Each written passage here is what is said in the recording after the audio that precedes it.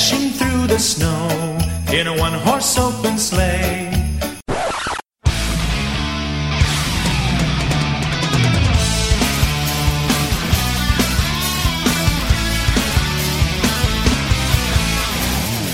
Hello and welcome to day 7 of the Massive Attack podcast, 12 Days of Christmas Specials. Tonight I'm Joe.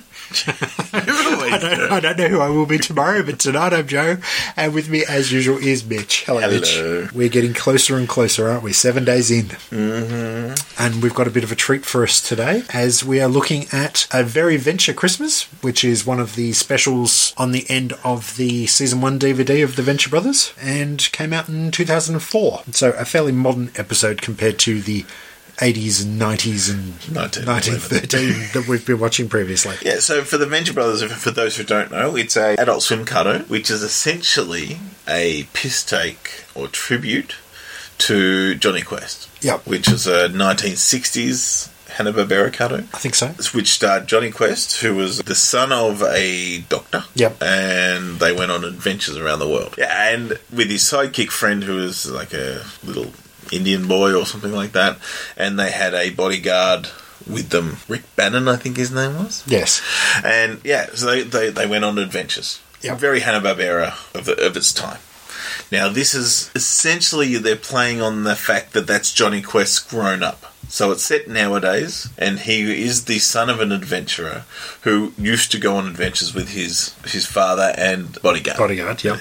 Yeah, but he's inherited his father's money, and he's a doctor himself, Dr. Venture, but he's instead of Quest, obviously. So he's in charge of the family business now, and he has 2 sons of his own. You never really see their mother, but his sons are they're man children, yes. Really. They're sort of, I think they're meant to be in their late teens, but they sort of act a little younger. One's very effeminate, the other one's very childish, even more childish than the other one. Yep. And he's embarrassed by his children in this show. I mean, it's very wrong. Like, yes, it is tributed to this old Hanna-Barbera cartoon, but it is so wrong.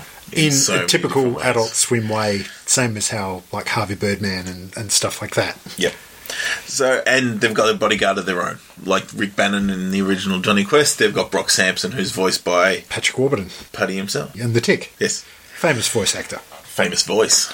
Yes. They have these adventures going around, but they're not adventures as in let's go yoo-hoo. Well, actually the 2 kids, which are the Venture Brothers, who are the titular characters, they're actually not the main characters in the show. Yes, it's named after them too, but they're not. They're just a part of the ensemble cast. And you wouldn't call him a superhero like Dr. Venture, but he has an arch nemesis. Yes. Who is Dr. Monarch. Or just the Monarch. The Monarch. The Monarch, who's dressed like a monarch butterfly. And he has a girlfriend called Dr. Girlfriend, who is a very hot-looking woman wearing a Jackie Onassis dress, but she has the voice of a man for whatever reason. It's never explained. You don't go into it. It just is this voice of a man on this woman. Later on in the series, they do get married and she becomes Mrs. Monarch, but that's relevant to the episode we're watching right now. Yeah. And he's also got his, not really his rival, but the other magician that he hangs out with. He lives on the property with his daughter, and he's a bit like Doctor Strange. Dr. Orpheus, who lives there, and he enjoys in their adventures with them. Yep. I mean, there's a few people who there's a midget with an eye patch, and there's an albino that also lives on the property. There's a strange supporting cast. Yep. And there's Helper, which is their robot companion, or Helper, I said, lives up to his name. Plus you've got a bunch of villains that sort of procreate the show at different times. He has different arch nemesis as it goes on. It's a show you've got to sort of keep with. You sort of catch one episode here and there. You won't get everything that's going on because there's a lot of layered jokes in the show. And I find it beautifully written. Yep. I think it's very, very funny. I mean, it's not super clever. I mean, it is clever, but it's not, oh my God, this is so well written. It's just like, it's just damn good and wrong. And this episode shows how wrong it can be.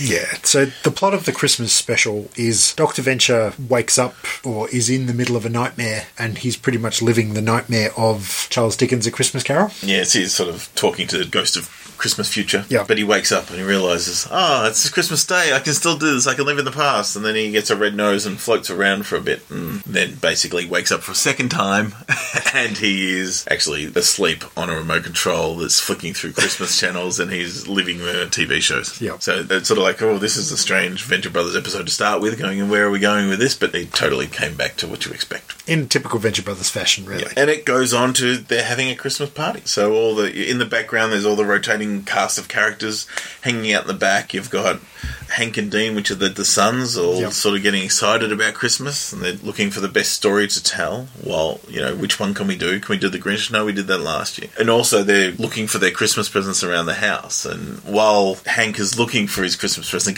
he gets caught by Brock saying, your presents aren't there. And he goes, I'm just looking for the Christmas videos. And he ends up finding some porn videos while he was up there, which was at Jingle Balls. Jingle Balls. Miracle on 69th Street. Frothy the Blowman. Yes. So if you're getting an idea where the jokes can go in this show. Yeah, and he's like, what are those elves doing with Mrs. Claus? And he's like, they're not elves, they're dwarves. So, yes. And then they've got a little nativity scene, and Hank says, baby Jesus is out of the manger. And Brock kind of takes that to mean something completely different. Checks his fly. Yeah. It's all good.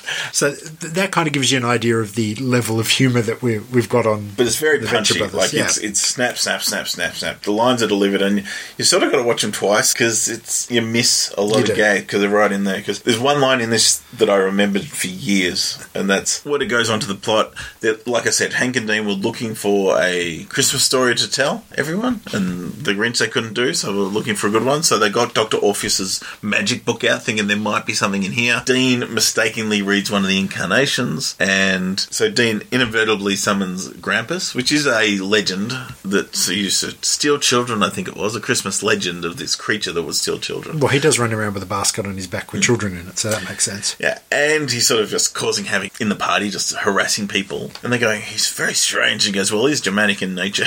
And I've always used that line since, like, just when something... Not many times you can use that line, but when people give me the right feed, I will use it back.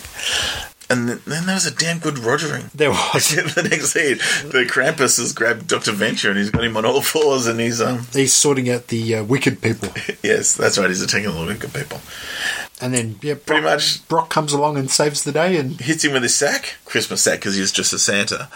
And as they're about to fight, the clock strikes 12 and his job is done. Yep. It's Christmas is over and he can leave and he just walks out of the room. And it was just such a strange episode. Yes. But it's definitely one you have to know. It helps to know the show. Because you got to know the characters and know why they behave the way they do. Because they're all pretty much fucked up.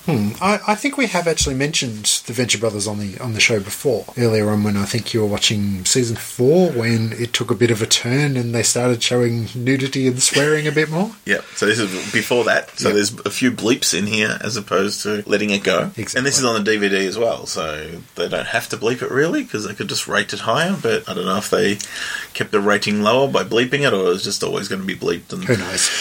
There's no alternative. Yes. Well, that was probably a little bit of adult humour for us. I think tomorrow for day 8 we're going back to something a little bit more kid-friendly and we're looking at a weird... Jingle Balls? Yes. Miracle on 69th Street? That's the one. Oh. We're going back to a strange stop-motion animation from Czechoslovakia from 1960, which I can't think of the actual name of it right now, but it translates to The Midnight Adventure. So maybe it is a little bit like the movies that Brock was watching.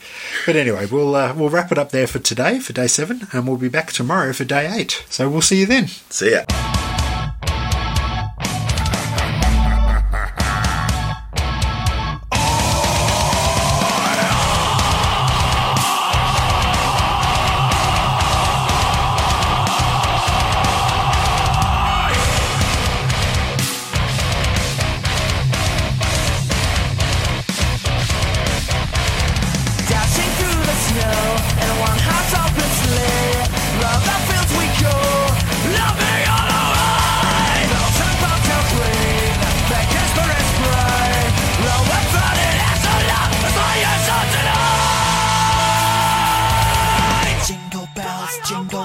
Jingle all the way.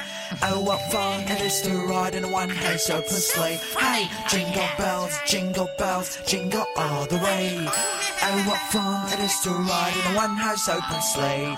In a one-horse open sleigh.